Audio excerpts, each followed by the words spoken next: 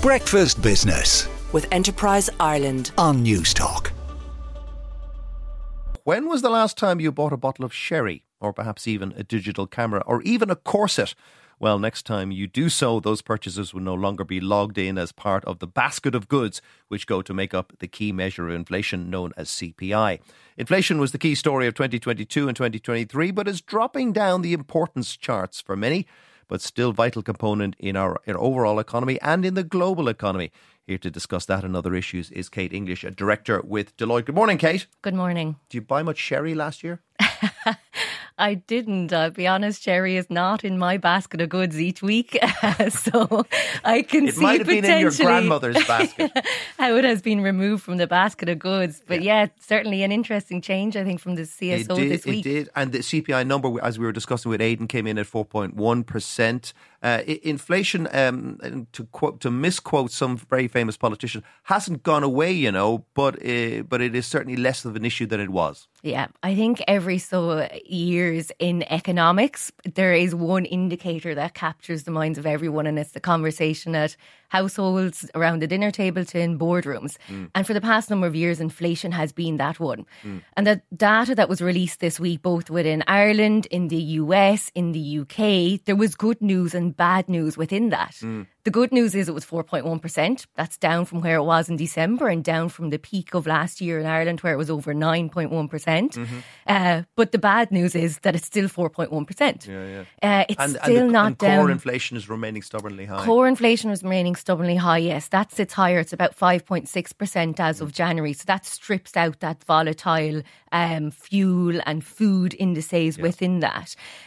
We're still on track for inflation to continue to move downward this year and reach closer to that critical 2% target. Two-ish. Yes, we've heard so much about this 2% target from central banks, again, this side of the water with the ECB and with the Federal Reserve.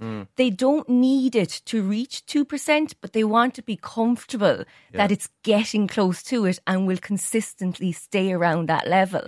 And I think that's where a lot of the questions still lie for markets. And we would have seen that in the States and again this side, that off the back of that inflation data that came out, there was a lot of reactions in markets.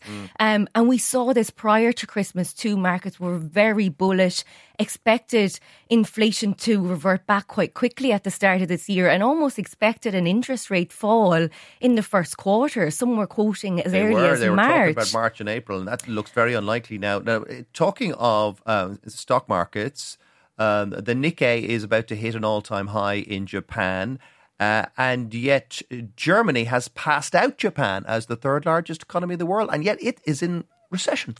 Yeah, Germany is a focal point of Europe at the moment because it's the engine of growth, but it has undergone a contraction last year, and we're seeing very different... It's getting a servicing, that engine. We're seeing a very different dynamic at play, both within Ireland and with Germany. And I think Germany, it's reaching a pivotal stage in that it needs to reinvent itself. There was quite an over-reliance on gas from Russia, quite an over-reliance on exports towards China. And we saw differences take place within both those elements over the past 2 years.